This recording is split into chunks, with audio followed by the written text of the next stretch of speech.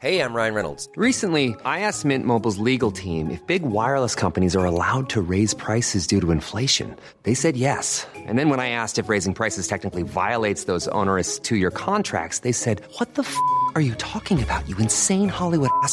So to recap, we're cutting the price of Mint Unlimited from $30 a month to just $15 a month. Give it a try at mintmobile.com/switch. $45 up front for 3 months plus taxes and fees. Promo rate for new customers for limited time. Unlimited more than 40 gigabytes per month. Slows full terms at mintmobile.com.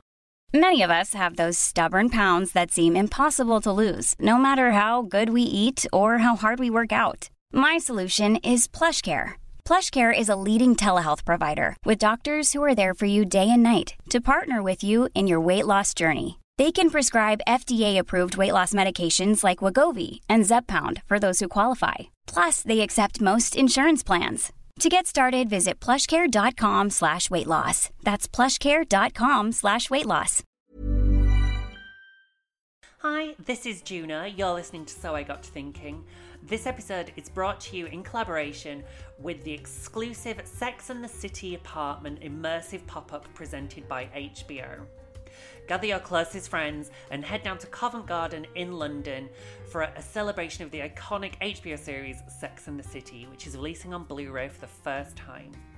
You'll have the opportunity to visit the pop-up installation inspired by Carrie Bradshaw's famous New York brownstone apartment, reliving the friendships and fashion that first graced our television screens over 20 years ago. The HBO Sex and the City apartment immersive pop-up will be at Carriage Hall, Floral Street, Covent Garden on the 11th and 12th of December.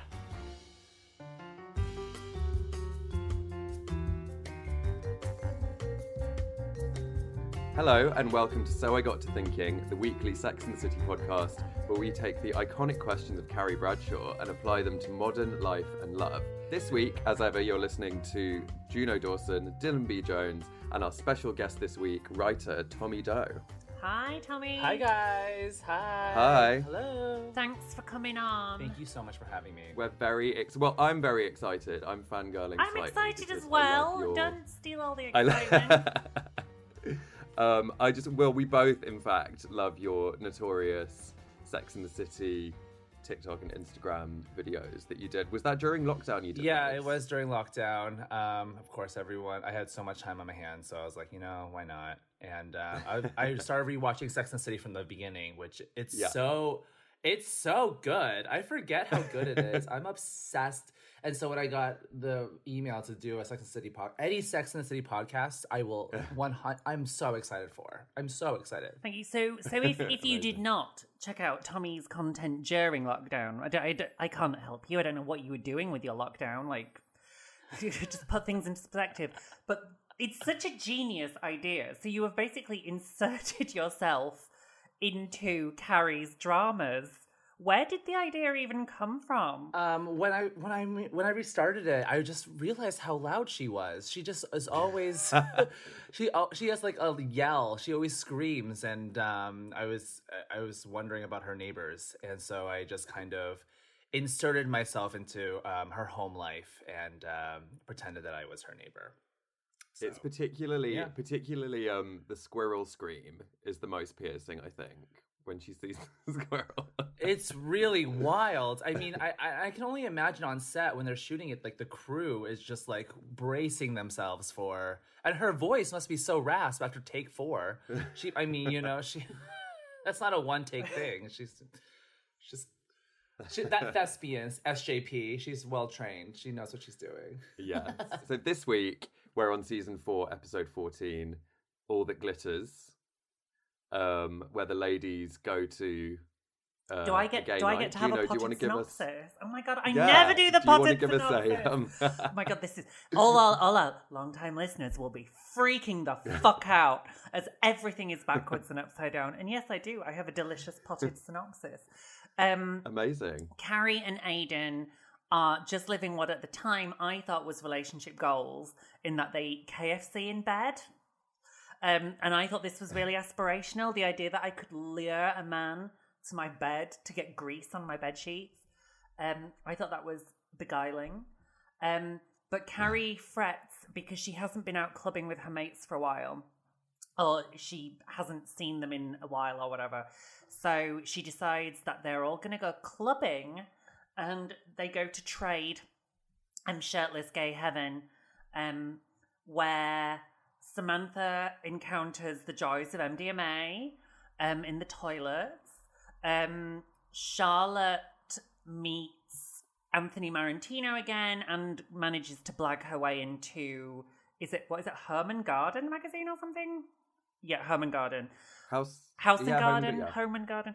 I forgot. And what else is happening? Miranda doesn't have all that much to do. Have I forgotten what Miranda did? Oh, she outs her colleague. Yeah, oh my God, I'm forgetting that with it. And then, yes, oh my God, and that bitch. And yes, and she comes across, sorry, I watched this last night, so a whole 24 hours has passed. Yeah, she comes a cropper of bitch firm, and Dress Down Fridays are under threat. How was that for my first potted synopsis? It was good, yeah. It was very organic. Yeah. Thank you. It is pure organic synopsis, 100% vegan as well. You use the word beguiling, and I'm obsessed. Like that word, it's. Congratulations. She's a writer. Tommy. Yeah, she's a writer. So romantic, beguiling. Wow. What should we tackle first? We normally start with Carrie. Go on, Dylan. You're in charge. I have to let Dylan be in charge. I'm not coping with not being in charge. Dylan, take charge. So, I mean, what did we think firstly of Carrie, and what do we think of Carrie's bandana armband? Well, you know, I think in relation to everything, like this episode in relation to the whole series, I think it's like a good spot. Like, we know what to expect from the girls. The writers know what to expect from the girls. It's like this, their dialogue is super nice, like really fast and quick, but it has a nice rhythm to it. And the fashion, I think, for me at this point, an armband that is what, if you're just watching the episode, you're just like, oh, that's a little psychotic. But we've been, I think, numb. I'm just numb now to like her choices. So I'm just like, no, great. Yeah. Whatever she feels, sure. Great. Good. Sure. I wondered, genuinely, is it an homage to the hanky code? Like, she knows she's going gay clubbing. Is this Carrie attempting to create like a hanky for straight cisgender ally in a queer space? Like, what's the hanky for that? Huge. Yeah. Huge. Probably that Patricia Field, she knows how to signal. Oh yeah, Patricia knows for sure. Is it the same handkerchief, or is it the Hermes handkerchief that she wore for Coulda Shoulda Woulda? Do you remember when she like had a handkerchief on her?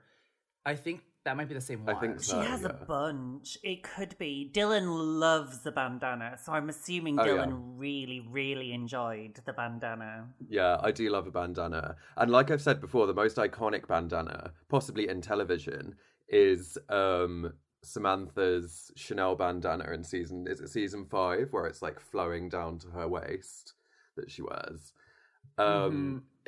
Yeah. But there will be no more iconic bandana moment than that. And then I think she has a bunch when she has cancer in season 6 as well. Samantha, yeah. Yes. Yeah. Yeah. Yeah.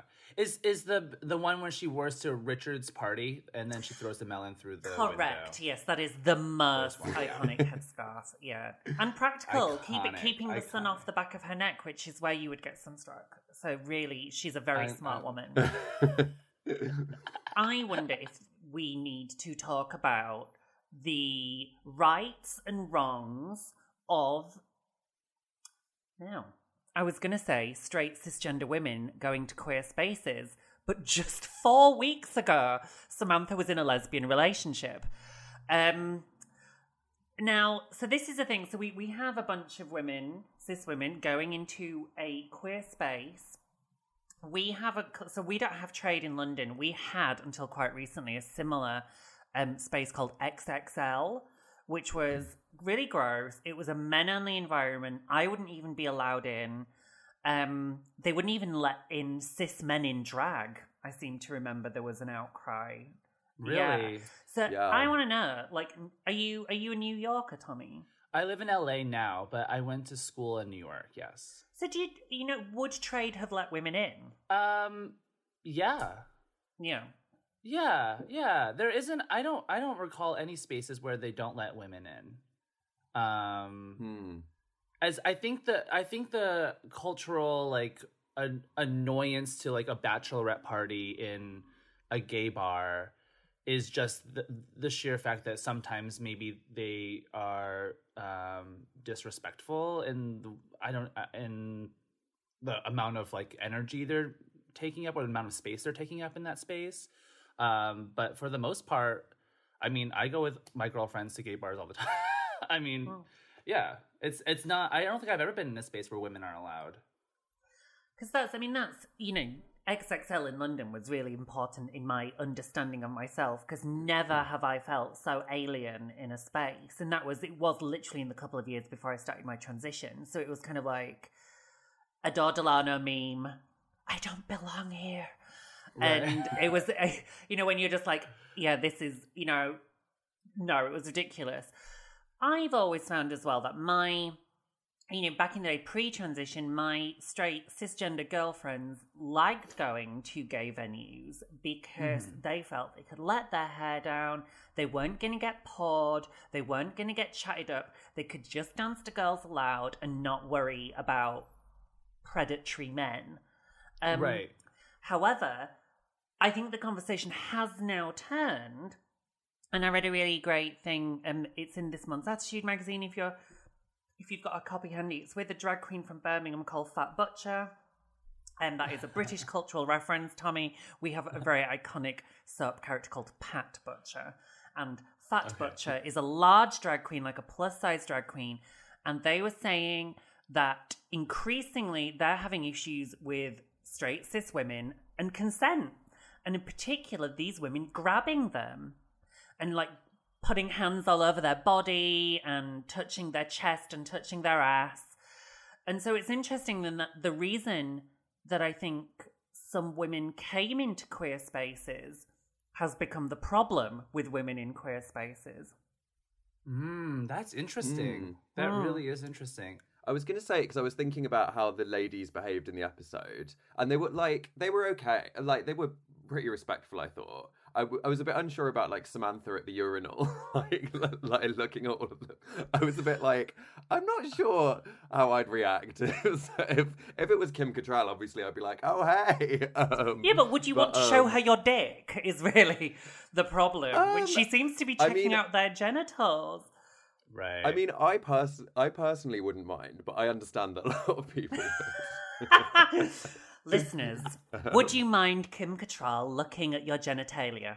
Answers on a postcard. I think I'd be shy. I don't think I'd be able to go to the bathroom. I'd be like, "Hi, Kim. How are you doing? What's happening?" Do you know? I'd be shy. Pre-transition, I could not use urinals for that reason. I could not wear urinals. I always liked a cubicle. I was that weird person who would queue for a cubicle, not even to do drugs, just to use the toilet. I'm the same way. It's the trough situation. I don't really understand. I'm not a fan of the trough, mostly because of the backsplash. It's not really. It's not the fantasy. The backsplash is not the fantasy. It's not the fantasy. It really, yeah. I'm weird like that, and that I don't want a bunch of my own pee back coming at my face. But I mean, that is. Some people do. That is weird. Why not? A self-golden shower. Yeah, like a golden shower for one. There's nothing wrong with it. Just not my, what I would order at the restaurant. But yeah. So I think it's lovely to see Charlotte having a lovely time. Yeah. I did love the bit where all of a sudden all the men just start making out with each other around her, because that was, and I'm sorry, that was something I was guilty of back in my clubbing heyday as well, which is I would go out and I'd be like really bored and I'd say to my girlfriend, like, do you want to come out? It's going to be really good fun, and we will just go out and we will dance, and it's going to be so much fun, and it's going to be like Romeo and Michelle's high school reunion. And then like the clock would strike 12 and she would be dead to me, and I would just go on the pole and I'd be like, bye, and like, oh, I was such a nightmare child. Like, I like to think now I would not do that. Dylan, have you also abandoned your female friends in the quest for dick? Yeah, I have. I've been really bad with that before. But it serves them right for using me as an accessory. No, I'm kidding. No, I'm kidding. All my female friends absolutely would be mortified they're so not that. But yeah, I've totally done that, and it's something that I'm glad to say I haven't done like in the last 2 or 3 years. No, and I think I got to the stage as well where if you've just gone out with one girlfriend, you can't abandon them. It's just not safe. No. It's just not, they might be murdered. So. Yeah. So young gays, if you are taking your female friends out clubbing, don't leave them when you find a shag. Put them in an Uber. The least you can do is get them an Uber. At the very least, get them an Uber. Yeah, I did. I mean, when I was younger, I did that once, and my friend who is much older than me, like, really yelled at me and was like, "It's so dangerous." You don't really think about like the dangers of like someone. You're like, "Oh yeah, you're right." Like they're in a space that they're not comfortable in. So at least put them in an Uber. At least. At the very least. I remember Charlotte said, I feel like we don't belong here. Which is kind of, I mean, that was kind of woke, could be like woke Charlotte coming in a bit, being like, realising they don't belong in the space. Yeah. Charlotte's very respectful. Like everything she does is she's very conscious of like how the people around her. So I really think that she understands that the space isn't hers. I'm amazed they got her through the door. I'm like amazed they managed to convince Charlotte to go to trade with them. And also Miranda, who is quite preggo now. So, yeah, well done, Carrie. Yeah. I think maybe they only got Charlotte because she was fighting with Trey. Like, she was in, like, they were fighting all day, right? So that was probably what got her out of the house. The clubbing feels like a plot device because we need to meet Oliver Spencer with Jocks and Cox. Yeah. Jocks and Cox 4. It was Jocks and Cox 4, wasn't it? Yes, so Murray Bartlett... recent audiences might recognise Murray Bartlett from White Lotus and Looking, the Andrew Haigh series. But long before, when White Lotus was just a tiny bud, he was here as Oliver Spencer, as Antipodean, gay about town Oliver Spencer, who works, I think he works for, well, he's a shoe buyer. Mm-hmm. That's distributor. Distributor. Yeah. And then Carrie says, "It would be cruel to kid me."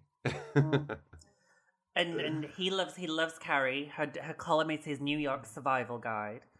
Yeah.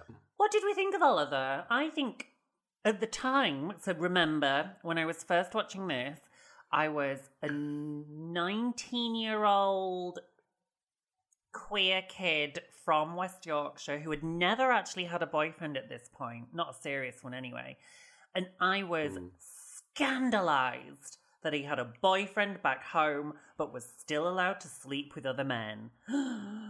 Right. Yeah. The shock, the horror. The shock of that. The shock of monogamy, non-monogamous relationships. That threw me for a loop. I was like, oh, cool. What? Okay. Is that allowed? Is that a lawful thing? Yeah. I'm in the same boat. So Juno and I have discussed before my my open relationship. And we've said before that it's interesting that Sex and the City doesn't really go there with any of, not in a major plot point way anyway. And I thought it was interesting that this was like sort of how intrigued Carrie was by it as like a new concept. Whereas now it's kind of pretty par for the course, isn't it?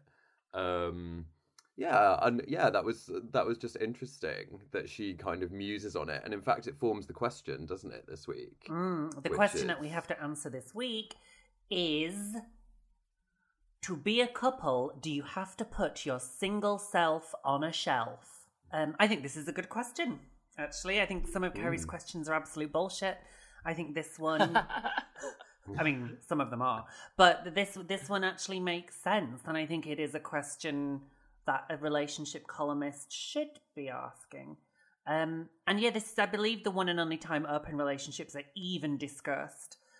I was shocked, not because the concept is shocking, but because we don't see polyamory discussed in the mainstream media, and when it is, it's portrayed as being something quite freakish, like in Big Love, I guess, the HBO Mormon series where Bill Pullman has loads of wives. And And so the idea that normal, handsome Australian shoe distributors would have more than one partner was shocking to me as a teenager, just because I hadn't seen it. And then obviously as I moved to Brighton and then London, I realised actually queer couples seem to be way ahead of straight couples in recognising the fundamental truth that we can't expect one person to give us everything for the rest of our lives. And the problem is I'd been so fed on happily ever after, and you will meet one Prince Charming, and that one Prince Charming will satisfy your every whim for forever. It's a lie. And that is, it's a problem. And I think it's a dangerous lie, because I think it leads people to enter quite unhealthy relationships.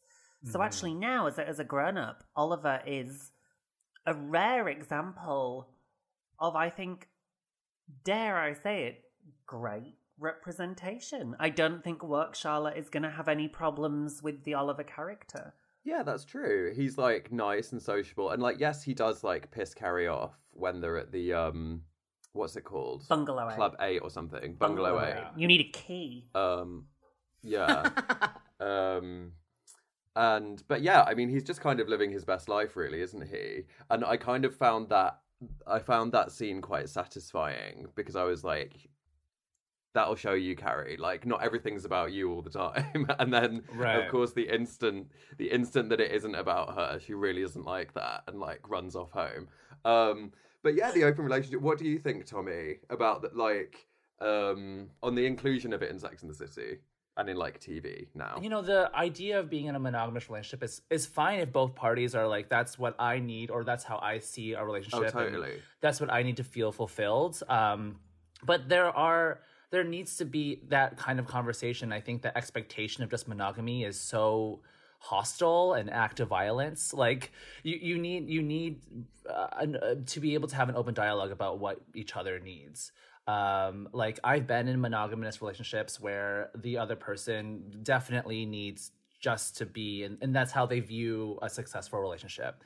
I'm in one now where we have conversations about, we're a couple, but we're still individual people, and we still have needs. And so it's very much an open dialogue of like what, where each other is lacking, and where I can maybe, what I can fulfill, what I can't fulfill, and all of those things. So we are in a sort of open relationship in the way of like, we hang out with other people together. I think that's what we've come to agree on.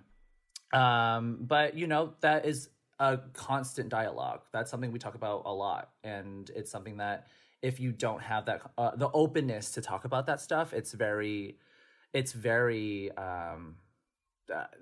when things like get really bad, I think. That's when people start resenting each other and all that stuff. So I think that it's great to see some progressiveness in the Sex and the City world, I think. But it's also, I feel like Sex and the City is kind of a reflection of like all the women are different reflections of what the writers tried to boil down to 4 women. Do you know what I mean? And then so it was a reflection of like monogamy in a larger sense. So I think monogamy, and this could very well be because, it could be like a Catholicism thing of why polygamy is seen as so like freakish, just because it's so not part of the Catholic Church. It's interesting, I think, because I'm now running through my internal Rolodex of examples of polyamory in the media, and the only one, weirdly, that I can think of is Looking, the Andrew Haigh series with Murray Bartlett, where the 2 guys are in an open relationship, but then it gets complicated, and they kind of look at the sort of the nuances of having an open relationship. Queer as Folk. Did the American version of Queer as Folk have an open relationship? Did the L Word have an open relationship? I don't consume gay media. Just kidding.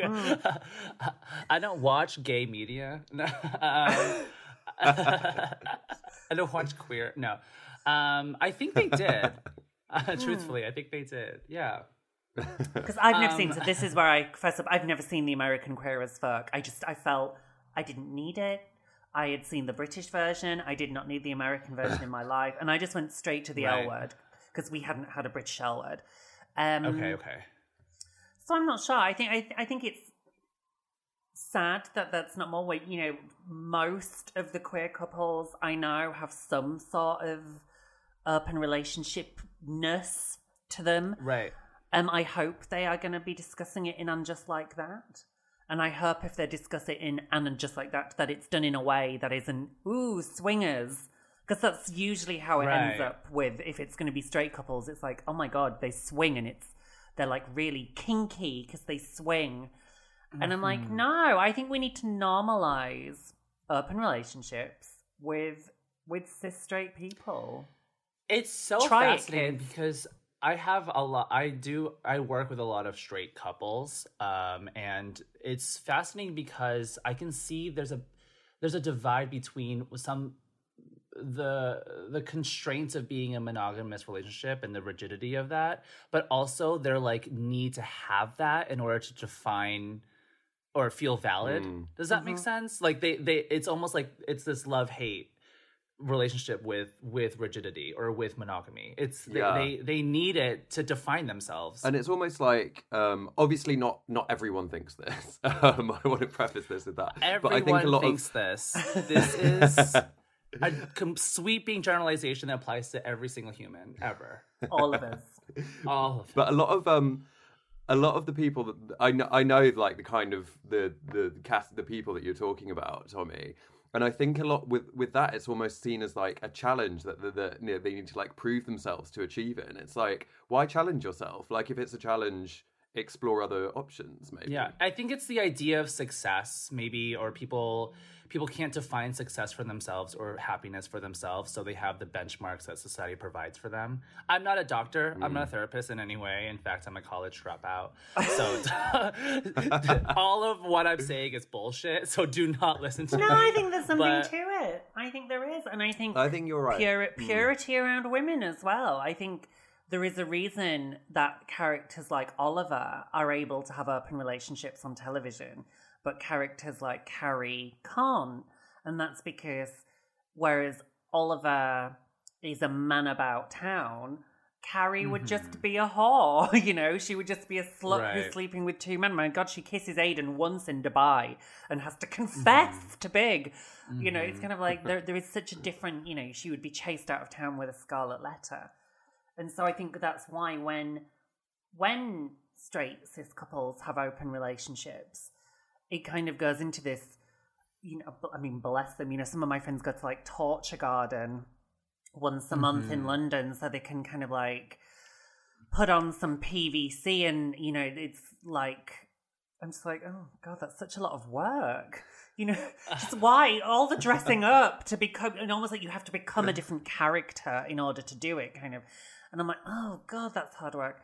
But at the same time, I just can't be asked with having an open relationship. But I think the important thing is my husband and I, we talked about it really early on in our relationship. And I was just like, oh God, you know, if you want to, I wouldn't be mad at you. But then he was like, the reason I really like being with you is because I don't have to trawl the world looking for other people to sleep with. And I'm like, cool. Then there we are then. Sorted. Amazing. Great. Yeah. And all's well that ends well. But I quite like we've answered half of Carrie's question there. Because for people in open relationships, no, you do not have to put your single self on a shelf. Because you can have all the fun of sleeping with random strangers while also eating KFC in bed with John Corbett and rubbing his tummy when he has too much KFC. And his oily dad bod. Oh, so sexy. Do you know, even with his poorly tummy, I still fancied John Corbett. I think, he's hot. Oh, he's so hot. Thank you for joining the powerful sexiness of John Corbett Club. Yeah, I'm an Aiden fan for sure. He's kind of a jerk in that he's like unopinionated. Do you know what I mean? It's like, just do something. Like, you know what I mean? Slap me. But I think that he's hot, yeah. Oh, so hot. I mean, and I understand understand why he doesn't want to go clubbing. That's not his gig. And I think somewhat, for example, before we go to break, a little anecdote from Juno's life. I know we all enjoy them, especially that one person on Twitter who messages us every week to scream at us about how we talked about our own lives and not the show. But they listen every week, so... Yeah, thanks for listening, I guess. Thanks for listening and then You're hating doing something right. Thank you. Every listener counts. But, really, Ellen, Max has been to one, like, literary publishing-y party, and it was in 2018. We'd only been going out a little while, and there was this amazing moment where we both just realised, I don't really like having my boyfriend at professional events, and he realised, I hate this.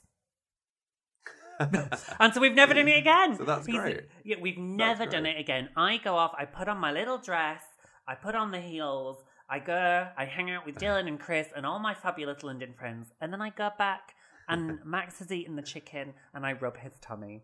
And I totally understand Carrie and Aidan's relationship. But unlike Carrie, I have no desire for Max to join me in trade. That's a gorgeous love story. Thanks, Tommy. Thanks. Gorgeous. Thanks. Let's go to break and we'll speak to you in a couple of minutes.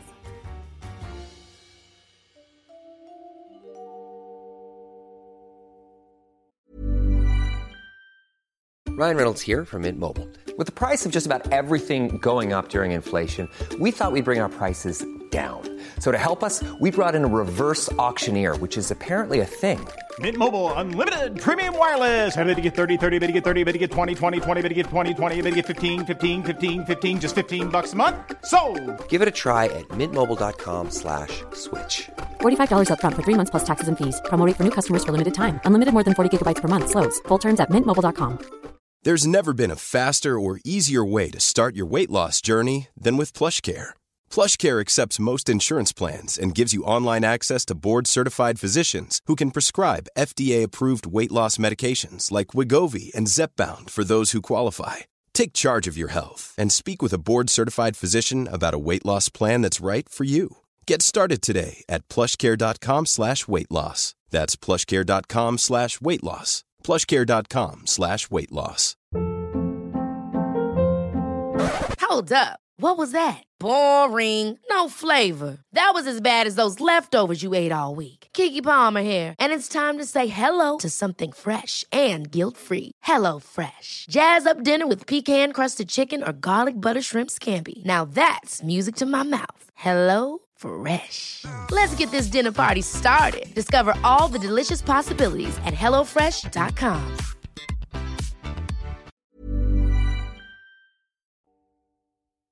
Okay, welcome back to So I Got to Thinking. We're on Season 4, Episode 14, All That Glitters, discussing the ladies' venture into gay nightlife. And that is kind of the main crux of the episode, isn't it? That's kind of what spurs all the things that happen, including Samantha, like, really hectically tumbling out into the street after a night on ecstasy, which I was obsessed with. Like, with all of her mascara running and, like, saying, can I get a fucking cab? That was one of my favourite scenes. That was amazing.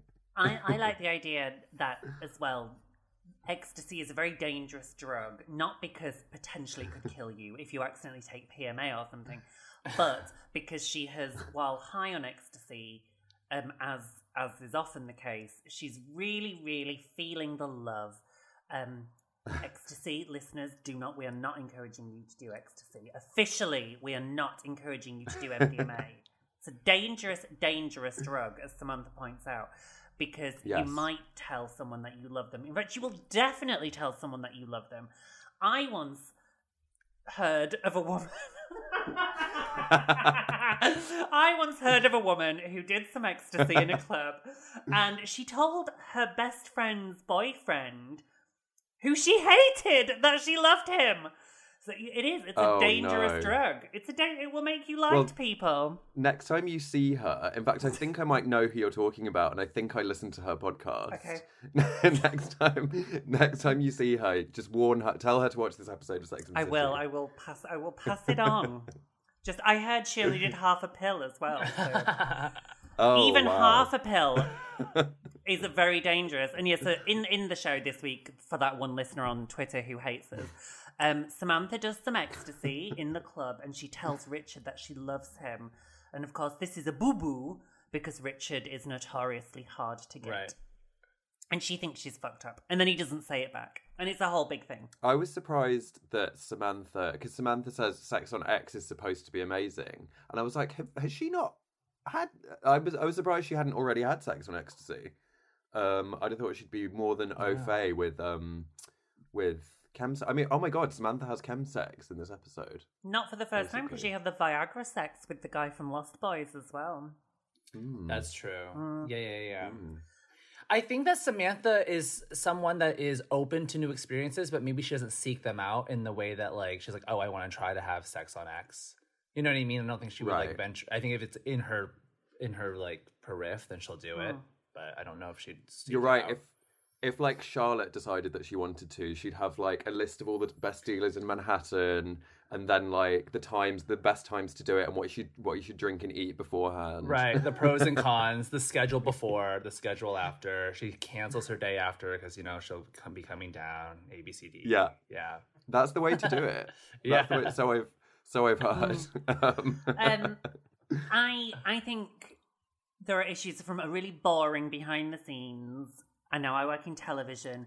There are people who work in television studios who are called compliance, the compliance department. And the idea that Samantha Jones, even on HBO, is a habitual drug user would probably get compliance involved. Like, is this show setting a bad example? Can we have... Because, even HBO, if you have a character like Rue in Euphoria doing drugs, you best believe we're going to see her end up in rehab, kind of. And I think at the time in the 90s, things were very, very different. I think, remember, we were in a moral panic about ecstasy. And I think we've got to put this episode in context. Like, this would have been 2001. Throughout the 90s, I can't speak for the US, but in the UK, we were in the grip of a moral panic about this new drug that was killing teenagers. We all remember the name Leah Betts. That is a name that was burned on our memories forever. She was a teenage girl who died after taking ecstasy. And I mean, when I was then later a teacher, when I was in high schools, we'd slightly changed the tune, and it wasn't like, if you do ecstasy, you will die. It was about it was about understanding risk management, and that if you are taking any drug, can you get your drug tested? Can you be sure you're taking what you think you're taking? Never leave your friends by themselves.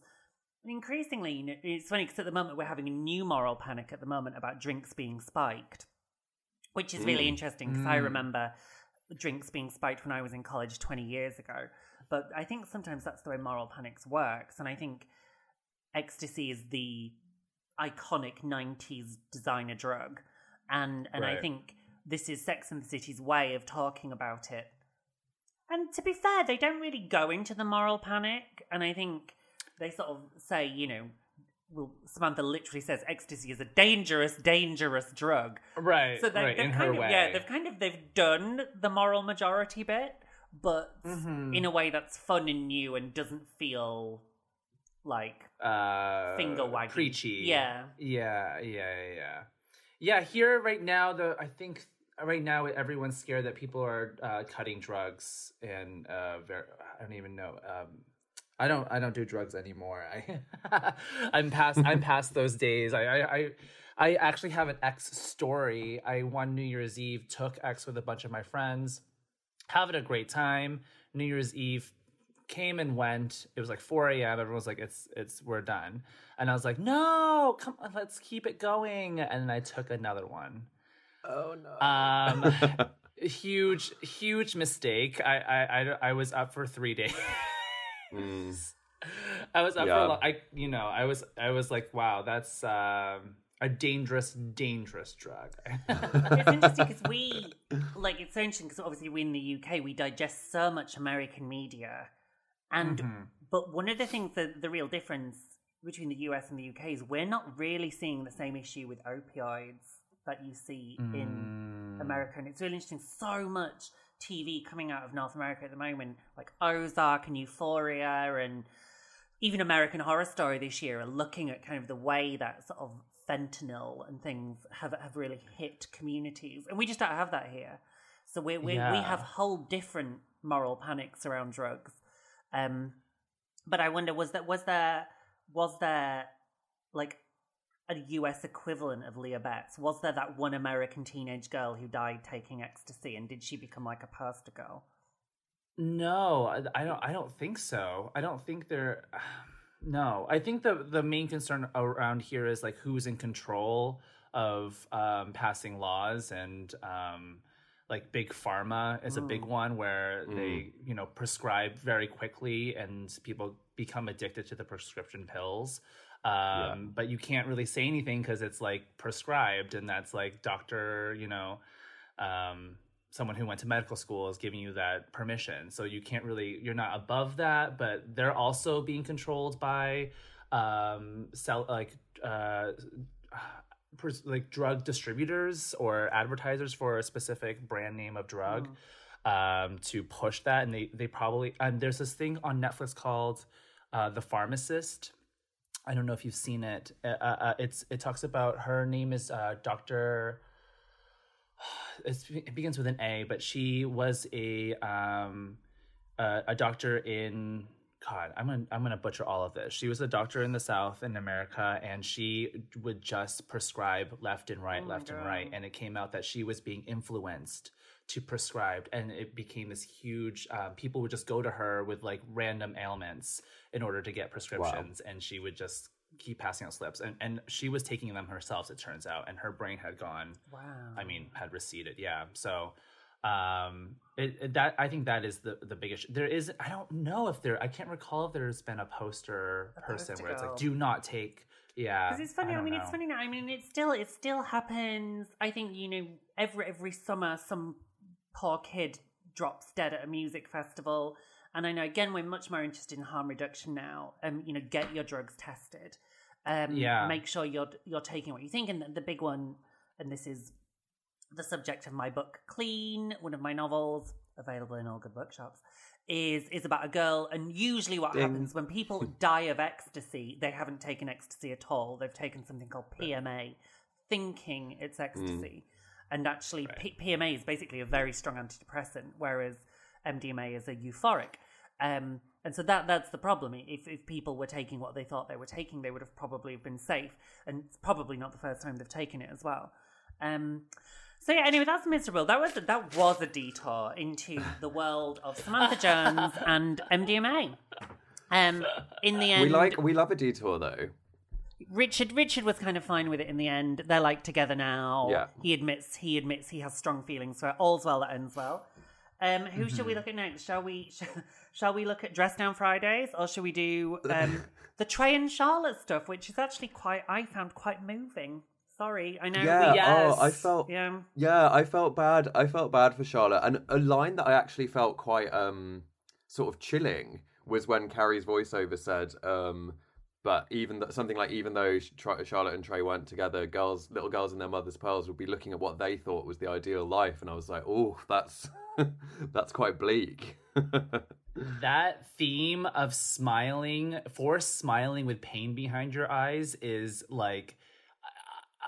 gorgeous. It's so romantic. Yeah. It's so beautiful. It's just something that I strive. Anything I ever want to make, I want there to be a character that's like forcing happiness, and then there's just so much pain and sadness behind there. Oh, beautiful, gorgeous. Mm-hmm.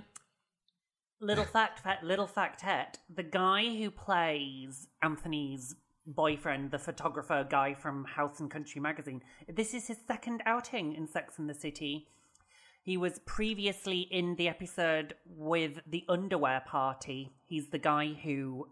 It's him? It's him playing different characters, but it's the same actor back playing a slightly more substantial role.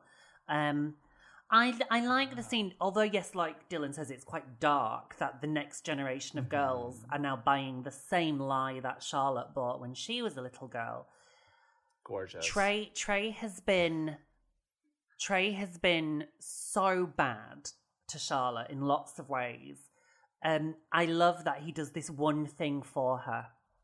He gives her like this parting gift. And actually, later on, Trey does this again later on when he forces Bunny to lay off, when he lets Charlotte keep the multi-million-pound house. I like that Trey isn't a total villain. He's been such a shit.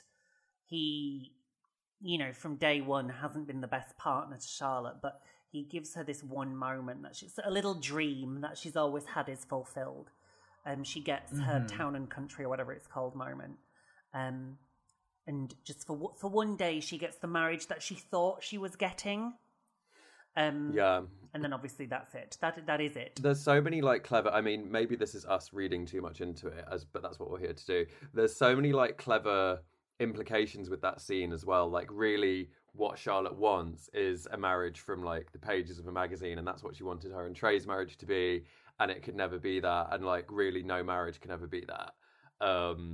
But yeah, interesting. I was half disappointed that Bunny wasn't in it actually, in the background, like trying to like put a mallard in the background of the photo shoot or something. The duck decoy. The duck decoy, yeah. The duck decoy. It would be quite distracting in a magazine. But I think that's kind of... I don't know how far ahead they planned the plot lines for the characters. But then I think that's why Harry... Spoilers, we're about to get to Harry. That's why Harry is such a great character, because he's a million miles from the man Charlotte thought she would end up with, from the kind of like the cardboard cutout handsome husband. And I think that's why Harry Goldenblatt is such a great character, because he challenges Charlotte's preconception of who she is and the future that she thought she would have. And so I don't know at what point they were like, right, Charlotte's going to marry this guy, and it's Kyle MacLachlan, and he's perfect on paper, but he has premature ejaculation and erectile dysfunction, and then he refuses to have IVF with her, and then he gives her a cardboard baby, and then they get divorced. But then she meets this other guy who isn't like a Ken doll, but he loves Charlotte inside and out, and she loves him, and it all works out. But I don't know how far ahead they planned that out, but her trajectory is perfect. And it's really great. The character growth is really fabulous to see what she thought she wanted, go through what she wanted, and we learned the lessons with her. We saw her learn her lessons. We saw her grow and be like, oh, I've made huge mistakes. And then her and Harry, when she decided that, we were like this, we agree, we were on the journey with her. We felt like this makes sense. It's really well done. Do you think they planned it out that way, or it depends. Just natural? So normally, from my meetings in TV, they like to know that you've got 3 years planned out. Of course, if nobody tunes in, they will cancel you after one season with very little ceremony. So one suspects, obviously the first season of Sex and the City was a huge hit for HBO. It did really, really well. So they must have known that they were going to be around for a while. And everybody always says you usually lock actors down for 6 or 7 years. But you kind of... So one suspects after that first season was a big hit, they did start to plan things going forward. Certainly, if you look at the end of series 3, there was some kind of a resolution there with Carrie and Big, and with Miranda and Steve, and with Charlotte and Trey. They part ways at the end of series 3. Because I remember we said it almost had like show for not like the absolute end, but because I said to you, I wonder if they planned to end it after season 3 at one point, because there's sort of an ending, which is interesting. It could have, had it been cancelled at Cock-a-Doodle-Doo, we would have always been left with transphobia. But it ends with the line, don't worry about them, they have a very lovely life. So it ended on such a... We would have been left with that episode. We would have been left with it's so true. It's Can you imagine if that had been the last episode? With Carrie screaming. Hey, you with the flower. You with the flower. You talking to me? Yeah, wow.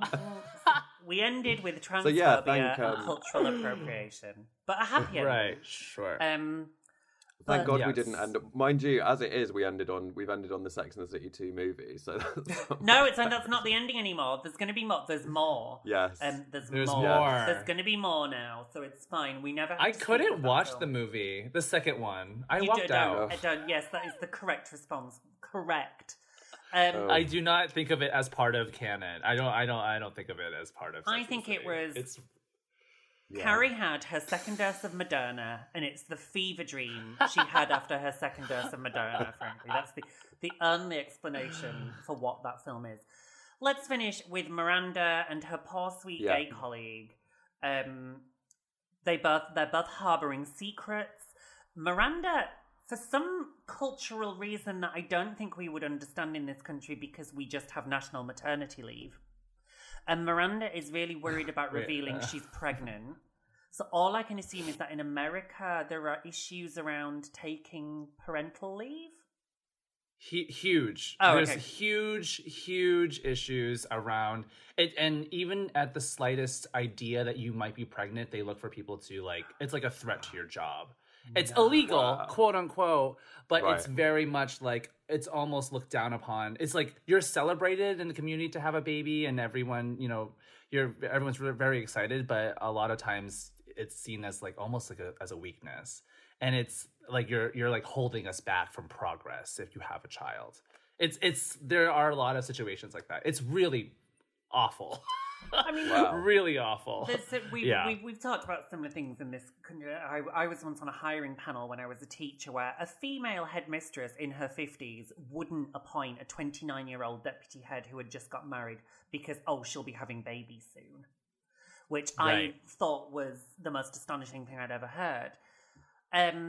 However, legally, parents are entitled to parental leave, and one of my big campaigns is pushing for both parents to get the same amount of parental leave, because I think that is when feminism will have truly leapt forward, when hiring a woman comes with no greater risk than hiring a man.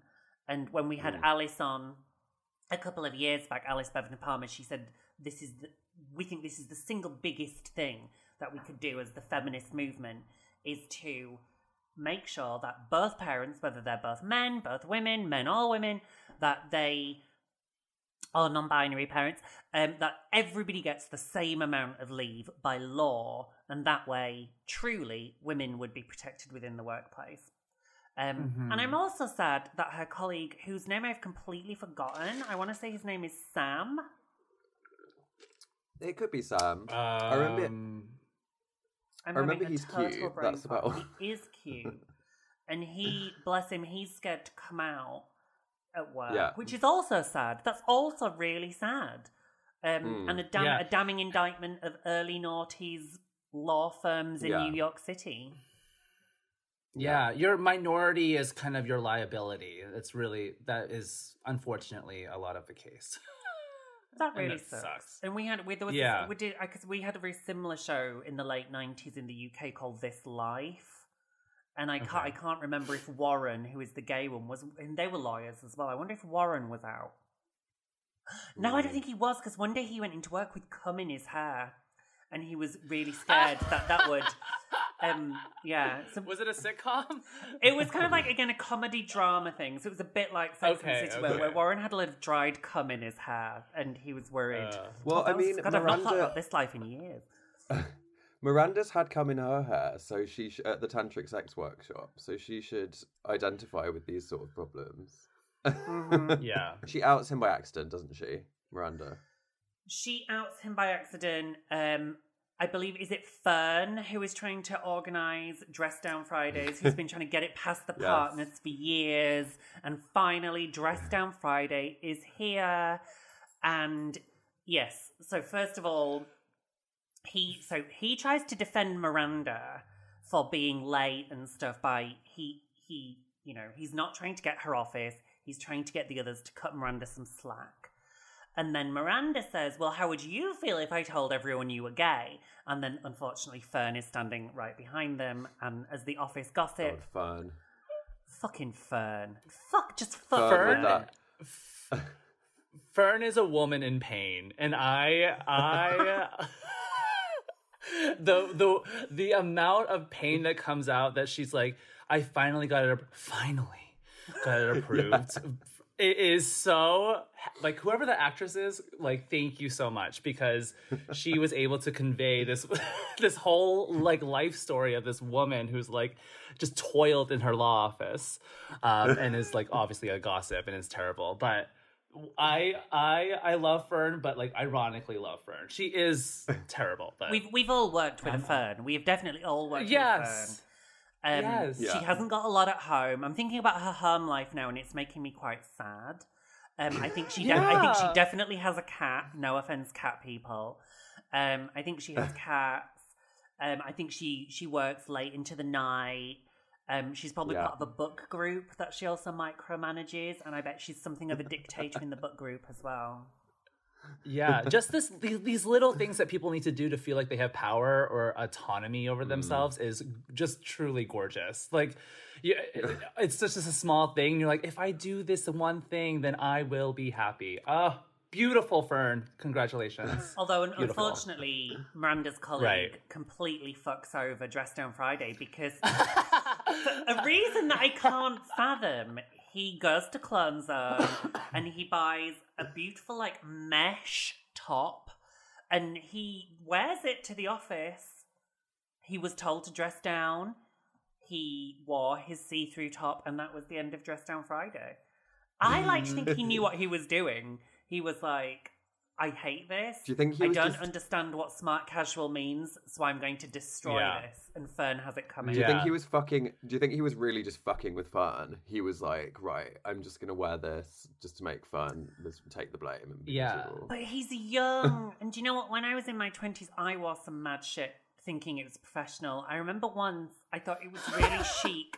It was really chic. I wore tweed trousers pre-transition. Actually, this would be a serve post-transition. But pre-transition, I wore tweed trousers with a matching tweed waistcoat. And then I wore, like, this shirt with, like, those things, you know, like those bands you put around your elbows to hold your sleeves up. And I think I looked like an old-timey barkeep. And this was when I was a teacher in quite a challenging school, in quite a rundown area. So I must have looked the monorail guy from The Simpsons. You know, the guy who brings the monorail to town.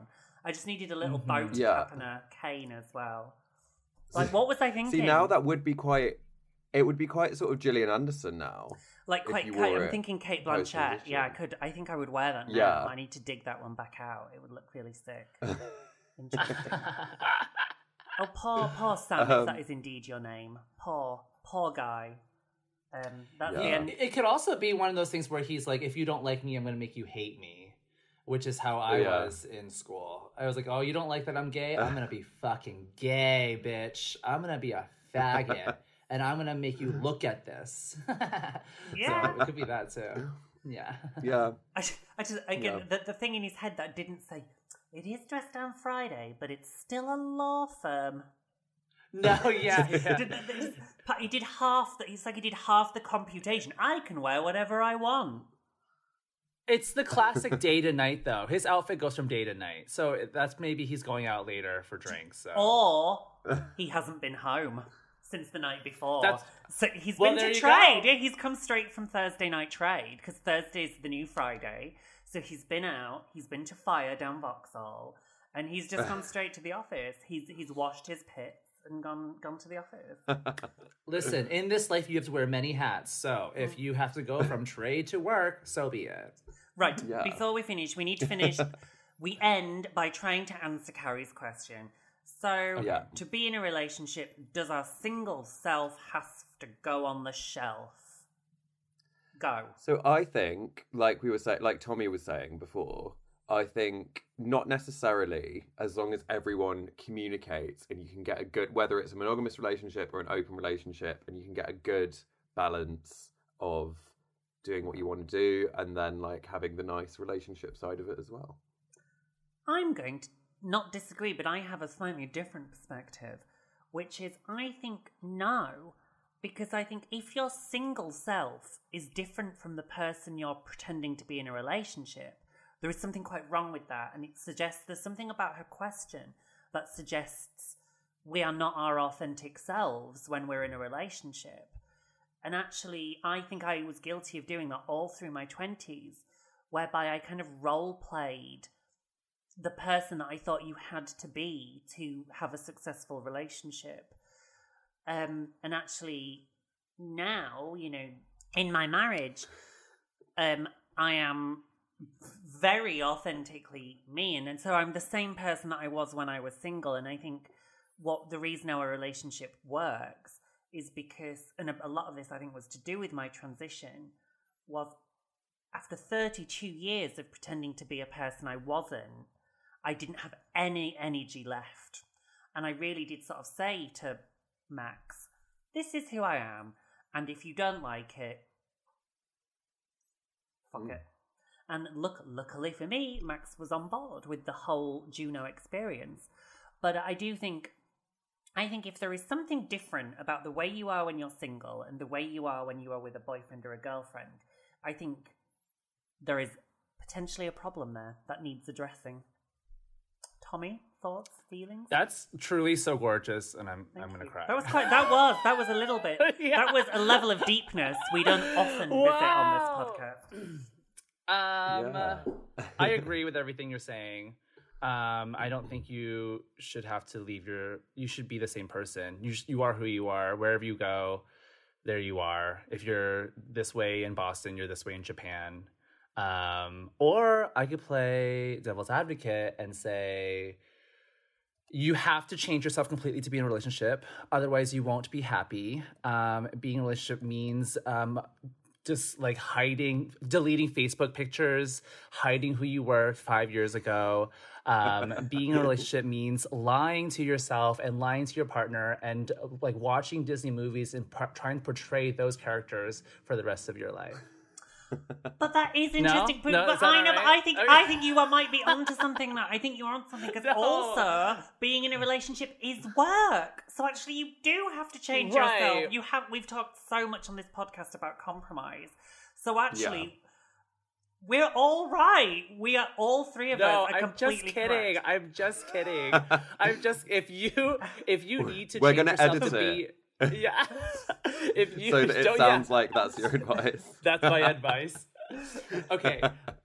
I'm kidding. If you need to change yourself to be in a relationship, truly, like, I feel bad for you. I feel bad for you. Like, you need to find somebody who likes you, who you can fart in bed with, who doesn't mind, when we poop a lot. People poop.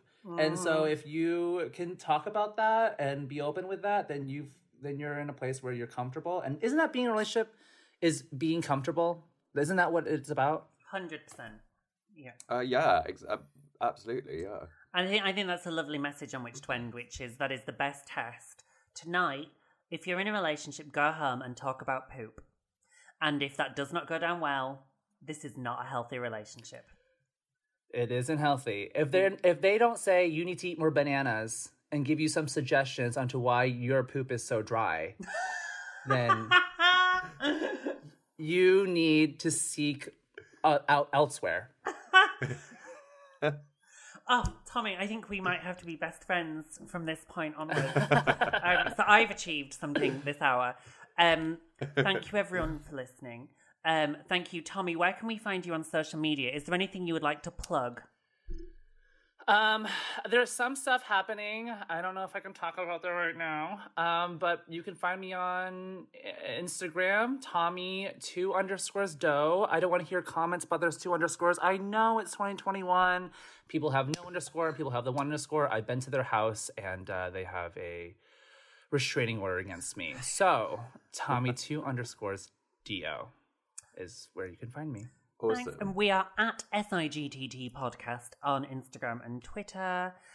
Next week, we will be watching Season 4, Episode 15, which is... A change of address, is it? Oh, no! Oh, no! It's all going to go horribly wrong! Oh, no! Oh, my God, Charlotte's tap dancing, I think. Yeah. Yes. Carrie has... Gorgeous. Carrie gets dress hives. Yeah, oh, God.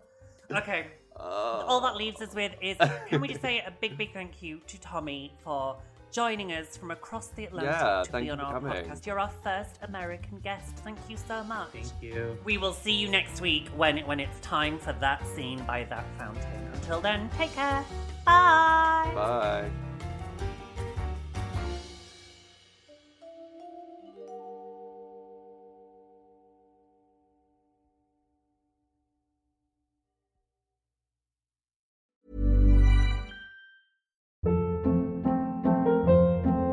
Hold up. What was that? Boring. No flavor. That was as bad as those leftovers you ate all week. Keke Palmer here, and it's time to say hello to something fresh and guilt-free. Hello Fresh. Jazz up dinner with pecan-crusted chicken or garlic butter shrimp scampi. Now that's music to my mouth. Hello Fresh. Let's get this dinner party started. Discover all the delicious possibilities at HelloFresh.com. If you're looking for plump lips that last, you need to know about Juvederm lip fillers. With Juvederm Volbella XC and Juvederm Ultra XC, your lip look, whether it's subtle or bold, can last up to 1 full year with optimal treatment and no additional maintenance. Find a licensed specialist and see if it's right for you at Juvederm.com today. That's JUVEDERM.com.